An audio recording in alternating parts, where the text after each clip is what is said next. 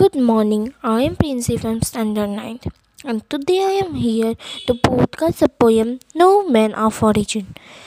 I am here with a second stanza.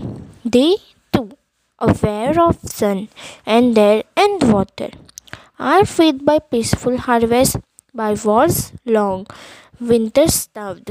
Their hands are ours, and in their lines we read a label not different from our own.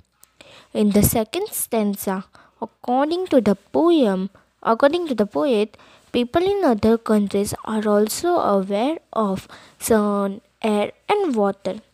This is like us, they also get the same sunlight, air, and water.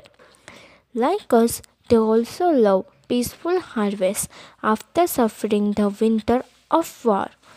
Peaceful harvest symbolize peace, and war's long winter starved symbolize destruction caused by wars.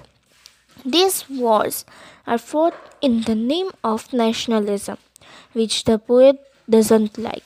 In the next line, the poet says that the hands of foreigners are also like ours, and they also work hard to earn their bread and butter like us.